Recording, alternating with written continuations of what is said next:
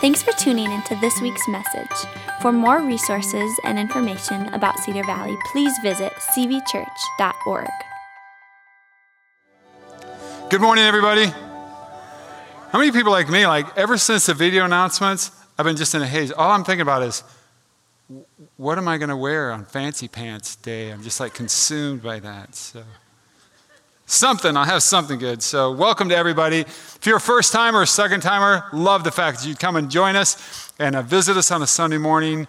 And let me just encourage you again, hit the welcome room when service is over and get a chance to answer any questions you might have. But great to have you guys with us. And if you're online, welcome to the online viewers this morning. And I believe it's Pastor Stephen. Pastor Stephen's up in the booth, and so you guys he may have already introduced himself to you, but just hop on and say hey to Pastor Stephen, tell him where you're tuning in from, if you're in Burnsville or you're in Iowa or wherever you are, he'd love to hear it, hop in and let him know. And just a special welcome. It's one of the things I really love about this church. Sometimes people come to the church and they say, well, I'm kind of incognito, I'm just kind of hiding out, I'm not really a follower of Jesus. And we say, man, I love the fact that you'd come, and if you're not a follower of Jesus, you may be just in the right place. You just say, hey, I want to be part of the conversation, I'm curious, I have questions about faith, you're always welcome. We'd love to have you here. So flip in your Bibles, Ephesians chapter 2. Ephesians chapter 2 is where we're going to start. And while you're looking that up, by the way, if you're a digital copy, it'll ask oftentimes what translation. We're New Living Translation. But while you're doing that, I'll also tell you this. John mentioned Kingdom Builders in the video announcements just a bit. And I thought one of the things that was really fun is that our youth, it's not hey, once you get to a certain age, now we're encouraged toward generosity. And so they've been preaching about that, and they preach in Kingdom Builders at the youth. And our youth, have set a goal that we're going to be asking you guys to kind of set some goals so we know how to budget. But our youth have set a goal of $89,000, which I thought was fantastic. And here's just one fun little snippet, because this is kind of the way this works. One of the youth leaders was explaining that, they try to talk to the kids about, hey, let's not all get caught up in emotion. This isn't an emotional thing. We're going to pray, and we're going to listen to the Holy Spirit. What's the Holy Spirit telling us? And that's what we're going to be obedient to. And so in her group, there was a middle school girl, and she made a goal of $150. And so the group leader said, we want you to pray about this. We want you to pray about this. So she goes home, and she talks to her mom, and they pray about it, and she comes back, and she said, hey, I talked to my mom, and I know I'd set my goal for $150. And the youth leader was like, no, I get it. I understand. I'm a mom too, Sometimes, she goes, no, I talked to my mom and prayed, and my goal is $2,000. I just love that. I just think that's we listen to the Holy Spirit. And it's just like Heidi was saying, sometimes it's no, that can't be it. That doesn't make sense to me, So I just thought that was great. So just keep praying about it, planning, dreaming, just a little bit. Ephesians chapter 2. I'm going to ask you to stand to your feet if you would. And if you're new, or if you're tuned in online and you're new and you wonder, when do they stand, when do they sit? We just do this during our primary text. It's just symbolic for us, that's all. It's not right or wrong, it's symbolic. And it says this, we understand that this is God speaking. That's what this is. So Ephesians chapter 2, and I'm starting in verse 11. Don't forget that you Gentiles used to be outsiders. You were called uncircumcised heathens by the Jews who were proud of their circumcision, even though it affected only their bodies, not their hearts. Verse 12, in those days, you were living apart from Christ. You were excluded from citizenship among the people of Israel, and you did not know the covenant promises God had made to them. You lived in this world without God and without hope. Verse 13, but now you've been united with Christ Jesus. Once you were far away from God. Now you have been brought near to him through the blood of Christ. Verse 14, for Christ himself has brought peace to us. He united Jews and Gentiles into one people when, in his own body on the cross, he broke down the wall of hostility that separated us. He did this by ending the system of law with its commandments and regulations.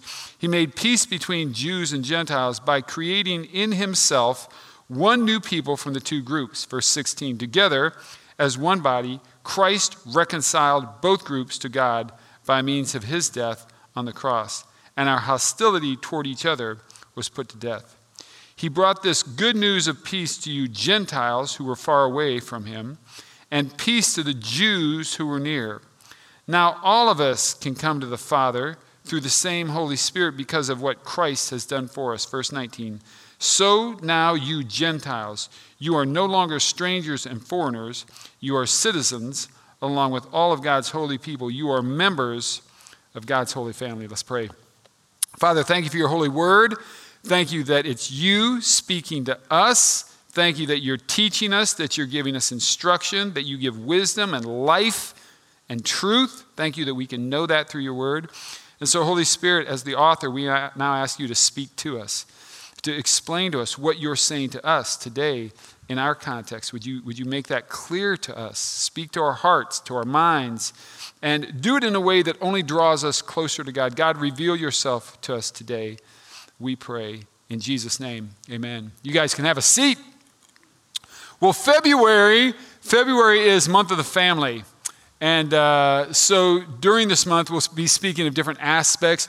We'll be speaking of the nuclear family. We'll be speaking of different types of families. We'll be speaking about family dynamics. We'll be speaking about some conflict and resolution in families and all kinds of different aspects of family.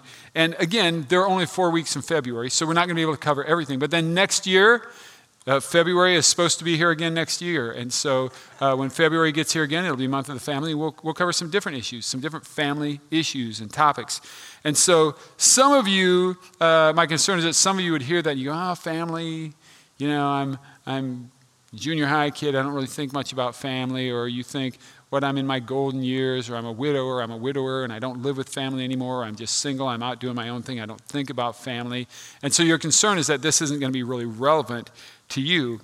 And what I want you to know is this will absolutely be relevant to everybody in the house today. It'll be relevant to everybody online. Family will be relevant to you in so many different ways. And so if you're married or single, it's going to be relevant. If you're old or young, it's going to be relevant. Black, brown, white, it's going to be relevant. Educated, uneducated, rich, poor, it'll be, I promise you, it'll be relevant to you.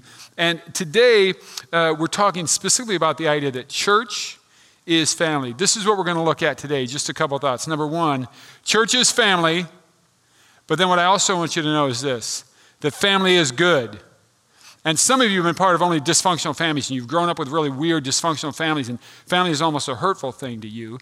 But I want you to know this, family is really good. Now, a lot of us think family is just weird, because your family is weird, because you think your family is weird, because you did some things or you had some things go on in your family that you think we're the only ones. We're just weird in our family. So you think family is weird. I always say this, I have an older brother and sister, but my brother and I were only 11 months apart. We shared a bedroom for 18 years. And so it was almost hyper-competitive at times, but we were just very close. When we were little kids, people would always ask if we were twins. And so one day, we're about 5 years old, and we're playing outside, and when we were little, my mom would shave our heads, and it's summer, and she'd throw a pair of shorts on you, and you're off for the day, make sure you're home by supper, it was that kind of thing. And so we were actually around behind the house. We were playing behind the house, and we had this, we always call it the porch to nowhere. I don't know what it was. It was a porch that went up. It was stairs, cement block that went up, but there was no door at the end. I guess you just want to be higher on the house. I don't know how that worked. And so he was up there, and we had a bunch of boards, and we had nails. We were pounding, just little guys, pounding nails through boards, And so at one point I said to my brother, he was standing up on the top of this porch thing with a big scrap of plywood, and we had nails pounded all the way through it. I said, hey, go ahead and drop that board. He said, no, if I drop that board, it's going to hit you. And I said, no, I'm cat-like, I'm going to move, I'll be quick. I said, go ahead and drop it. He said, no, it's going to hit you. I said, no, it's not going to hit me. I'm going to move. He said, no, I'm not going to drop it. I said, okay. I bent over to pick something up, and he drops it, right? So the nails go like that, and then I stand up, I scream, I'm like, ah, and then it goes down the back, right? So I got a big scar still, right? And so here's what happened. This is just the weird thing. My brother flies off that block porch thing, whatever it is, and sprints around the side of the house. And I'm thinking, he's going to help. He said, no. He barricades the door so that I can't get in. He goes, no, man, you can't go in the house. You're going to tell on me. And I'm like, well, they're going to hear one way or the other because I'm screaming for bloody murder right now. And he just stands over the door the whole time. He goes, no. And this is where it gets weird. And this is one of those brother things we do. He goes, let's go back to the porch. You can drop one on me, and then we're even. And we would negotiate. And I just think, now I get older, and I'm like, okay, that's weird. That's just one of those weird. If I brought all of you up here, you would all have a weird story about your family, something that you did in your family, some tradition that you had in your family. You think that's just weird. I'm just telling you, family is weird. But you need to know this morning, that church is family, and I'm telling you this, family is good. So I want to look at this passage. Now, just note this as we get into this passage. This is Paul, the passage that we just read, and he's writing to the Ephesian church. Now, this is really interesting. When Paul writes to the Galatian church or Paul writes to the Colossian church, you just read it, just take my word for this, and we'll get into it later. It's really mushy language. And Paul has this deep affection, and you just hear it in the terms that he uses. It's I love you, I love you, I love you. It's all that kind of, it's just very, very much language like that. When he writes to the Ephesian church, and I know that he loved the Ephesians, but when he writes to the Ephesian church, it's almost more like, especially in the first half of the letter, it's almost like, here's instruction. If you're going to be a follower of Jesus, here's instruction. That's kind of how he was a little bit more with the Ephesian church. So let's look at our passage as we look at this family thing. First he says, don't forget. Now remember, he's been talking about in the first parts of chapter 2, hey, you've been made alive in Christ. You're alive in Christ. You're alive in Christ. This is who you now are. You're alive in Christ. But he says, but don't forget that you Gentiles, he's writing to a Gentile church, mostly in Ephesus, you used to be, and notice the word that he uses, outsiders. That's who you were. You used to be outsiders. Now just stop and think for a minute, because you've all been there. Maybe you were in elementary school and your folks moved into a new house, and so you went into a new school, and everybody's been there except you. And they all know the games they play in elementary school, and they all know the inside jokes that they have, and they all know the language that they have. And you don't, because you're an outsider, and you remember how that feels. And maybe it was in junior high or high school, but it was the same kind of thing. Everybody else knew each other, and they knew all the common lingo and all the slang that they use, and you don't. You're an outsider, and you remember how that feels. And maybe you went somewhere after college. You moved somewhere, and you're trying to fit into a community, and everybody's from there, and they know the local culture, and they know all the expressions, and you don't. You're an outsider. And maybe, and this could be this morning, maybe you've gone to a church for years and years and years, and then you moved to something, and you went to a new church. And all those people know the language of that church, and they know the little customs and traditions, and you don't. You're an outsider. That's how it feels to be an outsider. That's what he's talking about. You Gentiles, you used to be outsiders. It's almost a negative. If we had to say, is that a positive term or negative? It's a negative term. And then he goes on and he says, you were called uncircumcised heathens by the Jews. Now, just so we're all clear on this, that is a derogatory slang term the Jews would use toward Gentiles. Oh, there's those uncircumcised pagans. Do you remember this? Do you remember when David fought Goliath? And so David's at home, and his older brothers are all out in the battlefield, and they're going to do battle with the Philistines. And David's dad says, hey, you need to take this food to your brothers. He says, all right. He packs up the food, and he hikes off, and he takes it to his brothers. And when he gets there, all the Israelite soldiers, they're hiding behind rocks and stones, and they're hiding just wherever they can hide. You remember this? And Goliath is yelling out just profanities, and he's challenging the Israelites, and he's calling them cowards. Do you remember what David said? David said, who is that uncircumcised pagan? It's a derogatory slang term. And he says, you were outsiders. This is who you were. You were outsiders. You were uncircumcised heathens. And the Jews would say that. They were proud of their circumcision, even though it affected only their bodies and not their hearts. Then he goes on and he says, in those days you were, again, past tense, back there. You were living, here's another negative term, you were apart from Christ. Okay, you're outsiders. You're uncircumcised heathens. You're living apart from Christ. Everything is very negative. It's all downtoned. You were excluded. Who wants to be excluded? And you're excluded from citizenship among the people of Israel. Everything here is negative. It's like, hey, I'm kind of telling you how it is, and everything is like this. It's all headed down and down. And not only that, but he says, you didn't know the covenant promises God had made to them. You didn't know cognitively, you didn't know, but you didn't experience them. Why? Because you're an outsider. Because you're an uncircumcised heathen. Because you're apart from God. It's all negative, negative, negative. And then he says, but now, see, now Paul's going to turn the corner. See, but now everything was like this. It was all going like this. Bad, bad, bad, bad, bad. But now, and he says this, but now you have been united with Christ Jesus. So as he starts to turn the corner, remember this. What is it then that starts the uptick? What is it that starts all the good news? What is it? Yes, thank you, Becky. It's Jesus. Jesus unites them. Jesus brings them to God. It's by Christ. And he goes on, he says, once, again, past tense, you were far away. Negative term again, you were far away. But now you've been brought near to him through the blood of Christ. Now you go through verses 14 and 19, and he starts to flesh it out just a little bit for you. It's good. It's good. Here it was. It all went like this. But now, dunk, dunk, dunk, it's all starting to move up. And now he's going to get to a climax. He says this. So now in verse 19, so now you Gentiles, you're no longer, that's past tense, you're not strangers and foreigners anymore. Those days are over. You are citizens along with, you're part of the citizenry now. You're citizens along with all of God's people. Now get ready. Here's the climax. Remember this. Bad, down, down, down, down, down, down. But now, up, up, up, up, up. So now, get ready. Here comes the climax. The best thing is you are members of God's family. See, family is a positive. You are now members of God's family. Now, just so we're all clear on this, now Paul goes on to write to the Galatian church. Remember I told you, when he wrote to the Galatians and Colossians, very mushy. Now watch the kind of language he uses here when he writes to the Galatian church. But when the right time came, God sent his son. Now, did you ever think about that? It was at the perfect time that God sent Jesus. And sometimes I think, really wouldn't it have been best like maybe 1900s, mass communicate? Nope. At the right time, God sent Jesus. Why? To buy freedom for us who used to be slaves to the law. That's what we were, slaves to sin, slaves to the law. Why? So that he could adopt us as his very own children. Adoption. He's talking family language here. This is all family language. Adoption as his own children. A lot of you know this. Some of you might remember this, that in the first century, what you did is if you had children, you would have a boy, hooray. You would have a girl, one, it's okay. But if you had another child and it was a girl, you know what a lot of people did in the Roman culture? Set them on the curb. You just set them on the curb. That's what you did. Why? Why would I want to have another girl? That's how they felt.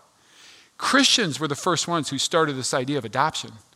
Christians started going out, they'd pick up kids and they'd bring them into their homes. They understood how significant adoption was.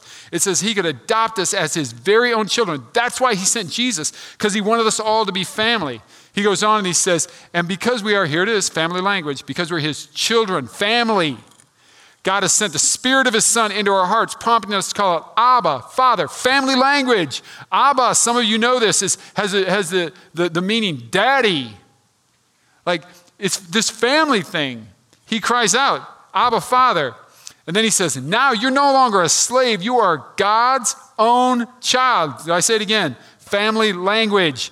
And since you're his child, family language, God has made you his heir. It proves that you're his child because you're his heir.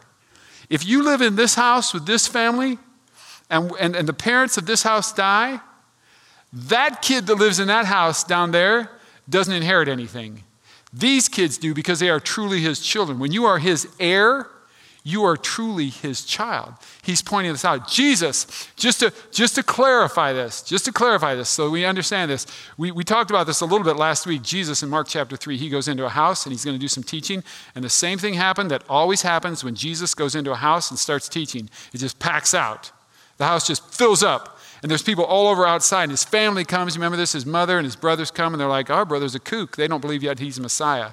They're like, our brother's a kook. He's going to say something crazy. We got to get him out of that house. And they can't get to him. Finally, they're nudging folks. And they say, hey, tell Jesus that his mother and his brothers are out here. To tell him that so that he'll come out. And they go in and they tell Jesus that. And Jesus says, my mothers and my brothers. Who's my mothers and my brothers? And then he defines it. Here's who's his family. He says, anyone who does God's will is my brother and sister and mother. Right?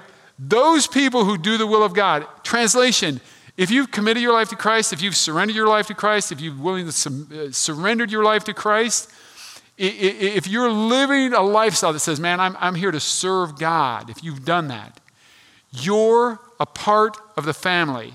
Now, the interesting thing here is in the original language, this word anyone means this. Anyone, that's what it means. That's what it means. Anyone.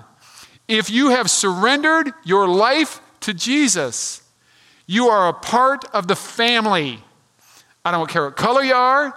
I don't care what your gender is. I don't care how much or how little money you got. I don't care what kind of education you got. If you surrender your life to Jesus, you are a part of the family. And so I'm going to give you the big so what right now, right up front, so that we can talk about it. The big so what today is this, and if you're new, this is the only time you have to pay attention. Church isn't a building you go to, and we've said that before, that church isn't just a building. But church is a family, and you belong to it. That's what church actually is. It's a family that you actually belong to. So here's the question that it begs, and that is this. Why would I want to be a part of a church family? Or why would I need to? Because my contention is this. You may think, hey, I kind of like going to church. I kind of want to go to church. I want to be a part. I'm telling you, you need to. And I'm going to give you just 5 quick reasons. I'll rip through these and you can write down whatever you want. But I'm telling you, you actually need to. So just hear that. If you're online, you need to hear this. You're just tuning in. Somewhere you need to be a part of a church family. A lot of our online family is family. I mean, your family. You're just watching online now. But some of you just here and there. I'm telling you, you need to be a part of family. Here's 5 reasons that I'm going to give you. Number 1, it's for your own good. Just for your own good, you need to be a part of a church family. Genesis chapter 1, God is creating, it's good. He says it's good, it's good. He creates more, he says it's good. He creates man, he says it's really good, it's really good, it's really good. And then in Genesis chapter 2 and in verse 18, he hasn't created woman yet, and this is what he says about creating man. It is not good for the man to be alone. It's not good. And I believe he would have said that if he'd have made the woman first. But he said this, it's just not good for people to be alone. You folks are I am genetically hardwired from the very beginning for relationship and for community. We just are. And so people alone and by themselves, it just ain't good. You need family. You need to be a part of, and I mean you need to be a part of that family. I'm talking about you don't need to regularly walk into the building. I'm saying you need to be a part of the family of God. This is Paul writing to the church at Rome.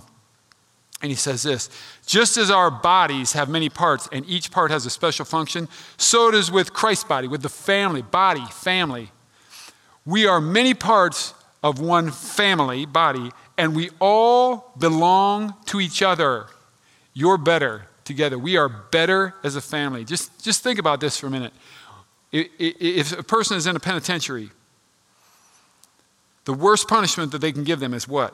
It is solitary confinement. It is complete isolation.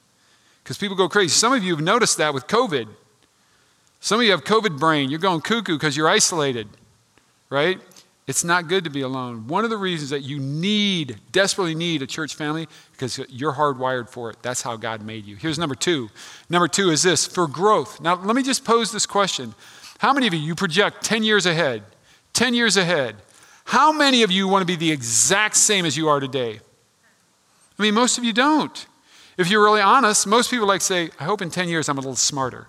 I hope in 10 years I'm a little bit better at being married. I hope in 10 years I'm just a little more mature. I hope in 10 years I'm not making the exact same mistakes that I make today. I'm hoping in 10 years I don't have regrets like I have today. I'm hoping that I can eliminate those. That's growth. Everybody wants and needs growth. This is Paul writing again to the Ephesians. He says he makes the whole family, the whole body, fit together perfectly. And as each person does their own special work, it helps the other parts grow. So here's the deal. When you're a part of a family, you don't just walk into a building. When you're a part of the family, right, and you use your gifts and talents and abilities, and they use their gifts and talents and abilities just from hanging out with each other, you grow. You mature. It's just part of it, right? Here's a third reason. You need it for spiritual protection. Now, just think about this for a minute. Most of the battles that you have in life, most of the difficulties that you have going on in your life right now, most of it, it's just true. They're not physical problems. I can't move this. I can't get this done. That's not. Most of our problems are actually spiritual problems. They are emotional. They are relational. Most of our problems in life are actually spiritual. The Bible says we don't fight against flesh and bone. We fight against the principalities. Those are spiritual issues. Most of your issues in life are spiritual. Solomon was said to have been the wisest man who ever lived. Solomon wrote the Proverbs. He also wrote the book of Ecclesiastes. In Ecclesiastes, Solomon says this. Just think about it. 2 people are better off than one. Because 2 people can help each other succeed. If one person falls, the other can reach out. But Someone who falls alone is in real trouble. Some translations you would remember and say, but woe to the man who falls alone. Woe. Like, you need someone. Then Solomon goes on in verse 12 and he writes this. A person standing alone can be attacked and defeated. That is true. But two can stand back to back and can conquer. You know why you don't just want family? You need family is for spiritual protection. You just need it. Let me give you a fourth reason. You need family to help you fight self-absorption. We are totally obsessed with self. Now, in all honesty, this is a battle for me. I love me a lot. I just do. I'm just saying, I struggle with it. I'm consumed with me a lot. And I'll be somewhere with Kim, and we're hanging out with other people, and I get home, and I have this thought, I have a little self-awareness, and I go, I talked about myself the whole time, didn't I? Like, that's just self-absorption. Now, it didn't change it in the moment, but because I was with other people, at least when I got home, I was cognitive. I was aware of it. I was conscious. And then I can work on that. See, when you're alone, you can be all the self-absorbed you want, because it is kind of about you. You know, I always tell the joke, how many Neals does it take to screw in a light bulb? Just one. I hold the light bulb and the whole world revolves around me. Like, that's how we think. That's just how we think, isn't it? Right? Listen to the scriptures again. If one part suffers, see, this is when you're part of a family. If one part suffers, see, we all suffer. When you're part of a real family, you think about maybe growing up or being in a home or being in some close association. When one person hurts, you all hurt, you all suffer, you all feel it. And at the same time, if one part is honored, all the parts are glad. Everybody rejoices. When something great happens to somebody in the family, you all rejoice. Right. It helps a great deal with self-absorption. And I'll give you a fifth reason. And I want to cast a little vision so that you think of this, because I don't know, even in the church, I don't know if we actually think this. The reason that you need the church is because the world needs you. See, I don't know if we ever think about it that way. Jesus in John chapter 17, it's getting very close to his crucifixion. He's praying to God, and he's very concerned about the disciples. And so Jesus is praying to God the Father, and he says this, I'm praying, Jesus says, not only for these disciples of mine, but also for all who will ever believe in me through their message. Who's he talking about? He's talking about us. Yeah, that's who he's praying for, right here. And he goes on, he says, I pray that there'll be one. Just as you and I are, God the Father. That's unity. If we were one like God the Father and Jesus are one. He says, as you are in me, Father, and I am in you. And may they be in us. Why? Why would they have that unity? Why would they be so together like a family? So that the world will believe that you sent me. I don't know if this has ever dawned on you. We're God's plan. We're God's plan. It's like, you imagine somebody and they're just ticked. They're just mad about what's going on down here on the planet. And they're just always like that. And finally they have a conversation with God and they're like, God, why is this going on? And why is this happening like this? Do you have an answer, God? Don't you have a solution for this? God says, yeah, you're it. You're the solution, the church, the family. So that the world will believe that you sent me. So that the world will believe that Jesus is the Savior. That's why we need each other, because the world desperately needs us. Now here's the deal. These are the perks. These are the privileges. These are the bennies of being in a family. Protection and growth, and it's all of that. Get you from being so self-absorbed. It's all of that. But here's the deal. On the flip side, you got to know this. There are also responsibilities. We just live in a current world that only wants their rights. What's for me, what's for me, what's for me. And nobody wants to talk about responsibilities. I find that very interesting. If you're going to be a part of the family, there are some responsibilities. So let me just give you a couple ideas to think of. Number one, what part of your responsibility is to start behaving like a family. Like, just start to behave like a family. I think that's really important. And I just have a couple thoughts in mind. Number one, you need to make a commitment. Commit to the family. Like, we live in a consumeristic culture, no doubt. We live in such a consumer-driven world. And for an economy, that's fine. It's good for our economy when people consume. When that consumerism comes into the church, and P.S., it has, when that consumerism comes into the church, it's really destructive. It's really destructive. See, you go over here to the temple. I call this the temple of materialism, right? The Mall of America. And you can walk down and you go, hey, I want a shirt. You walk into that store and they don't have what you want. So you walk out there and you go into somewhere else. I'm still looking for a shirt. Well, they don't have what you want. So you go to this store. You walk through all the stores. Nobody has the shirt you want. What's right for you? You go home and you get online. And you go to Amazon. You go to all these places. And you don't just do that with clothing, because you do it with your food. You're walking through the mall and you say, hey, I want to eat Mexican. No, I don't. I want to eat Italian. No, what do I really want? See, and you do it that way. That's consumerism. But when that enters the church, it's really destructive. Now, here's how it often plays out in the church. See, I don't know if you know this, but when I get up on Sunday morning, I don't start here. See, there's a church down the street. They don't just serve coffee. They have Starbucks. So I start out at that church. I go because they have Starbucks. And then I go over to this church because they don't just have coffee, they have coffee and bagels. The Bible says, ask and you will receive. So I ask for a blueberry bagel and I get one, I receive one. And then I get my bagel and then I'm going to go over to the service over here only the first Sunday of every month, because when they have communion, they don't give you the dry little wafer thing. They give you the whole roll. It's a bun. It is the body of Christ, man. And I get my communion there.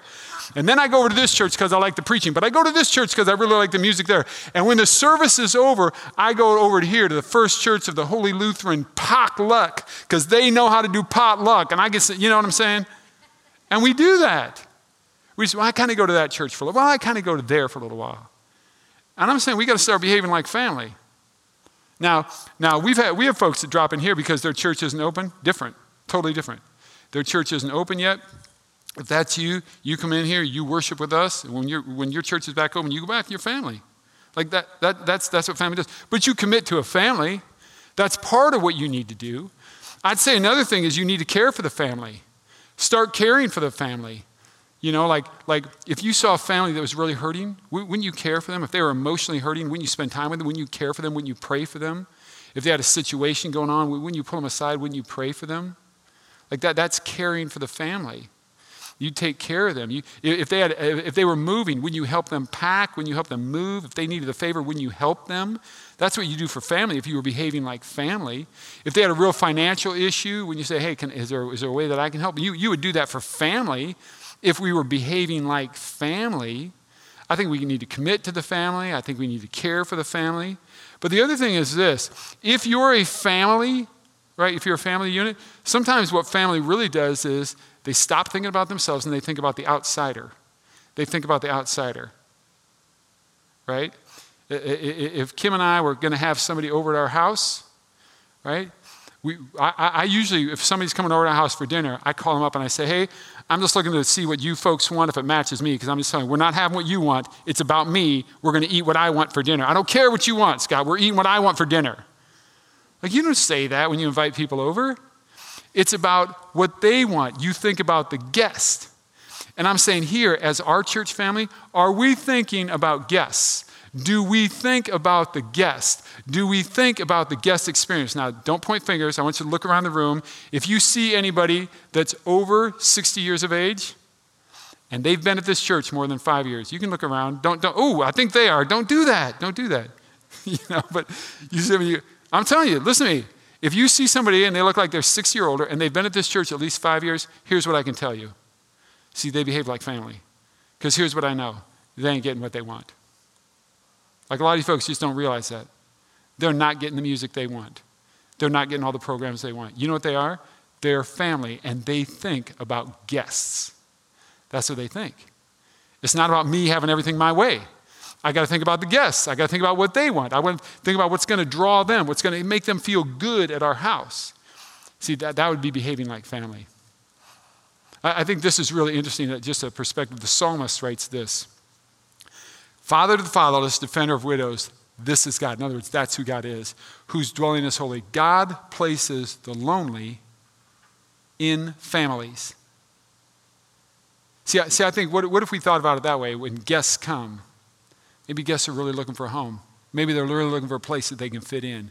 Are we thinking about them, or are we just like, well, I'll tell you what, I'm not getting what I want right now? See, I think we got to think of the guests. That's what family does. I think we behave like family in so many ways, right? But then I think there's one other thing. And you're going to think this is weird, so just let me flesh this out for you just a little bit. If they're family, you say goodbye if you take off. You say goodbye if you take off. So let me explain how this works. there were 3 kids in our family. We're all sitting at the dinner table. Let's say there's 5 of us.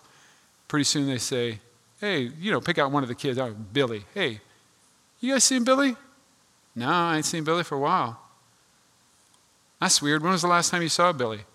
Oh, it's probably 4 or 5 months. That's weird. Did he say anything? Nah, he just left. Haven't heard from him. Haven't seen him. Wouldn't that be weird?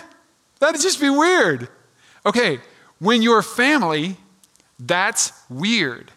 So let me flesh that out in church life. Some of you guys know I'm just naturally rude. I'm never trying to be. It just comes out that way sometimes. So some of you come into the building, but you've never entered the family. You've never been a part of the family. So this is what you do. You'll walk in during worship. We're already singing. You walk in. And before we really get done, we're singing maybe one last song, and you already fly out of here. Listen, I'm glad you're coming here, and keep coming. But what I would say is for those of you who do that, you probably don't have to say that you're leaving because I probably didn't know you and never knew you were here. Okay? But there are folks that have been here like this has been their church for 15 or 20 years. It's their family. They've been involved. They've been involved in leadership at different levels of this church. And all of a sudden, right, we sit around here and we go, have you seen him? Nuh-uh. When was the last time you saw him? About 6 months ago. Did you say anything? That's weird. That's just weird if you're family. Now, let me tell you how it really works. In my 5 years as the lead pastor here, I've had 5 couples that have actually walked into my office. They said, hey, Neal, can we schedule some time? I say, yeah, right on, let's do that. And they'll come in and they'll say, hey, we really have prayed about this. God is releasing us, and here's why. And we're going to another church. And I'm just telling you, what we always do? We bless them. We bless them. We bless them. I've had people who come and they said, we've moved to a different part of the cities and our kids are going to be going to the high schools there and we want our kids to be able to invite their friends from church and this is a little too far. And I said, oh, right on. I will bless you. You are absolutely doing the right thing. I will also just tell you this on a very practical level. It's a smaller world than you think. And you'll just leave and rush out of there. And I've run into folks that were like really super involved here. I've run into some. It's so awkward for them, man. They're hopping around on one foot. Like it's not awkward for me. Like if you're family, you would say, hey, brother, hey, we're taking off, and here's why. God has released us. This is what we're going to do. And I would also say this. If you're coming here from another church, I always want to encourage you, when you come from another church, you should leave right. It's very important that you leave right. Right? So when you're leaving family, whoever. When I came here, Kim and I weren't on staff of the church that we went to before. When I came here, I didn't sit down with the lead pastor, because I didn't really have a relationship with him, but I volunteered with the youth for about a dozen years. I sat down with their leadership. And I said, hey, here's what's happening. Kim doesn't like you guys anymore, and so we're going to... No, I just got married, and we had to find a church that was for us, is us. So I'm just saying, if you're family, when you leave, you say goodbye. Now, I want to give you this disclaimer, right? This is our church disclaimer. This ain't a shocker to anybody. I think you folks all know this, right? No family is perfect. Right? You already know this. No family is perfect. And in fact, I would say this, the church is full of imperfect people just like me and you. Right? You know this. I'm not telling you anything new, right? All families have a weird uncle. They just do. They just have that weird uncle. Man, you go to a reunion, you're like, seriously, we're related? That dude's weird. Right. Turn to the person next to you and say, you might be the weird uncle. Could be. How many of you have ever been the weird uncle before? Oh, I know I have. Like, I'm not trying to tick people off. I'm just lucky, and it happens sometimes, right? Yeah, I'm not trying to. But there's just times we say things, and they're like, oh, man, I was the weird uncle. Right, every family has a weird uncle. This is what Paul said to the church in Colossae. He said, listen, since God chose you to be his holy people, in other words, since you're followers of Jesus, you got to clothe yourselves with what? With tenderhearted mercy, with kindness, with humility, with gentleness, with patience. And then he says this, make allowance for each other's faults. Just make allowance. Forgive anyone who offends you. And then he says this, here's the kicker. Here's why you got to do it, because the Lord forgave you, so you got to forgive other people. It's hard for me sometimes. It's real hard. I'm not great at it. But we got to forgive other people. People, I was so offended. And I will tell you the truth today. I know that people are offended.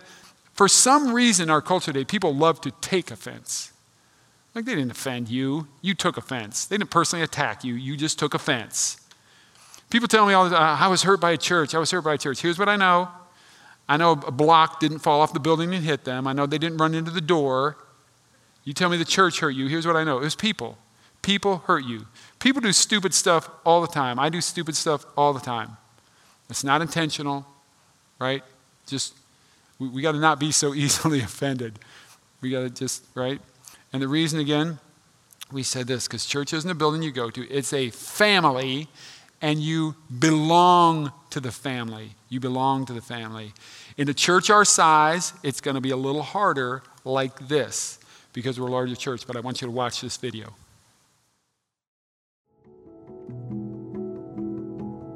We've been married for almost 37 years next month, and we never really had a church until then that we were comfortable at. We could never find one we both liked, and we fell in love with this church. Everyone is just so welcoming and loving, and it's just been amazing. They were just asking for new people, for new groups, and O'Neal and I said, boy, that sounds like a lot of fun. So we said, oh, let's start one. They said, I think we could do one. So we prayed about it, and then we invited a few people that we were friends with, somebody we knew for 30 years. It was a scary decision for me because I like to entertain, I like to be with people, and so I was worried that I wasn't going to be good at it. And you don't have to be good at anything like this. It's just natural, and it happens because the people are so loving that are here.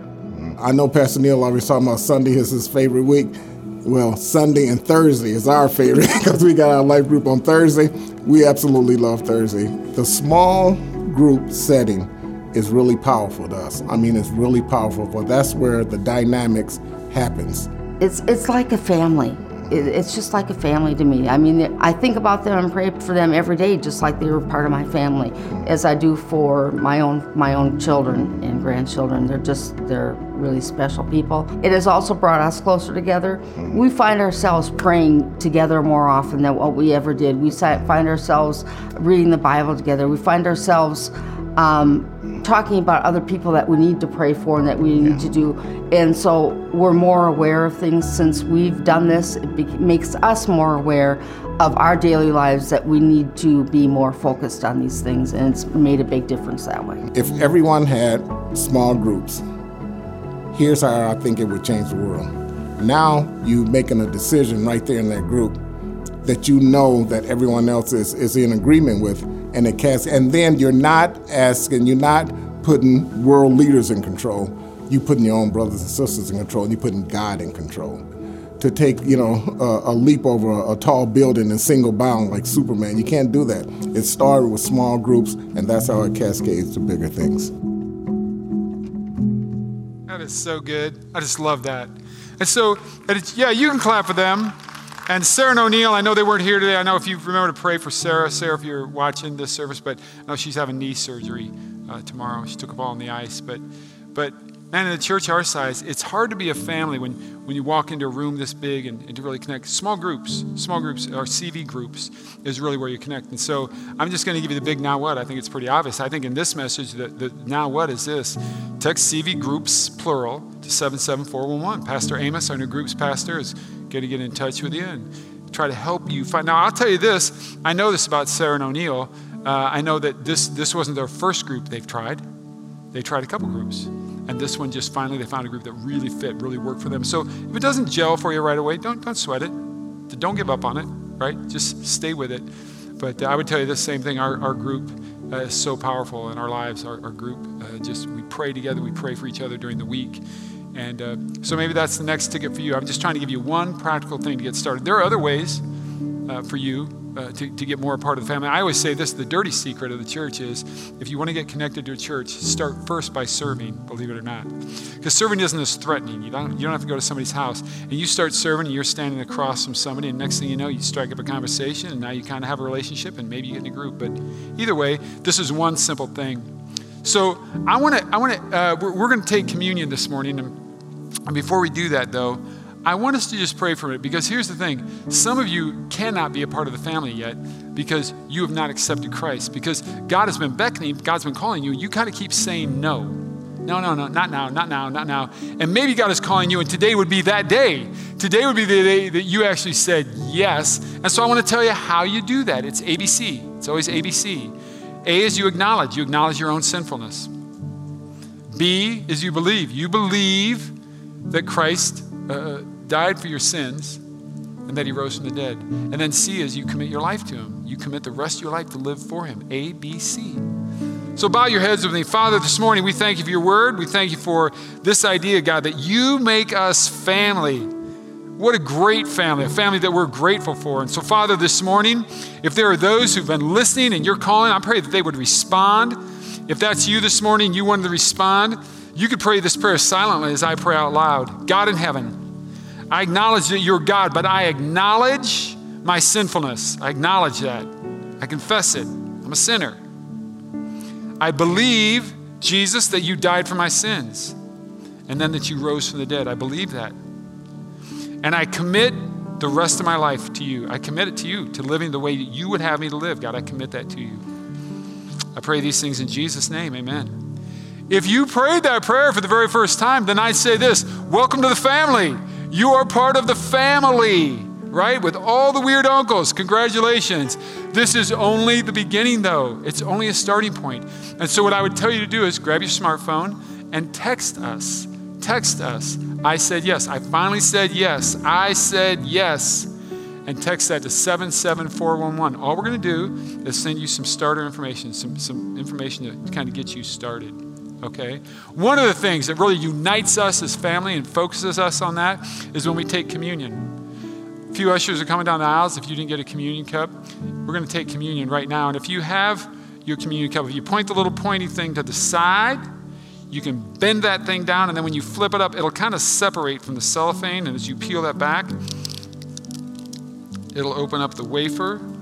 The Bible tells us that on the night that Jesus was betrayed, he was in an upper room and he was having dinner with his disciples. It was a Passover meal. That's what it really was. It was Passover.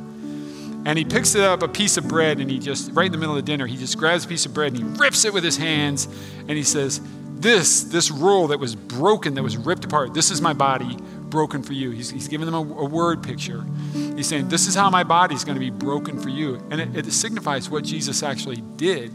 And what he did is he suffered for us. He took our place. He suffered for us. And then he said this, when you do this, when you take this bread, do it in remembrance of me, to remember me. So let's take the bread this morning in remembrance of Christ. So Jesus, this morning, we do remember you. We remember what you did for us, that you suffered on our behalf.